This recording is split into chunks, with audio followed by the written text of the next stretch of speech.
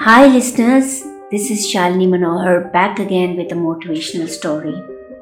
It's about controlling your temper. When I say temper, it's anger. On this, I will share a beautiful story.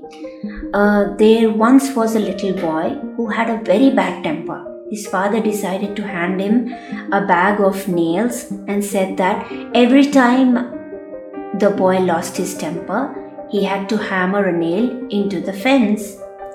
On the first day, the boy hammered 37 nails into that fence.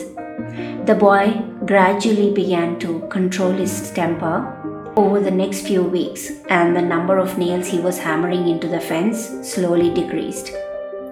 He discovered it was easier to control his temper than to hammer those nails into the fence.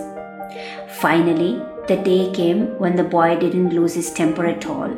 He told his father the news, and the father suggested that the boy should now pull out a nail every day he kept his temper under control. The days passed, and the young boy was finally able to tell his father that all the nails were gone. The father took his son by the hand and led him to the fence.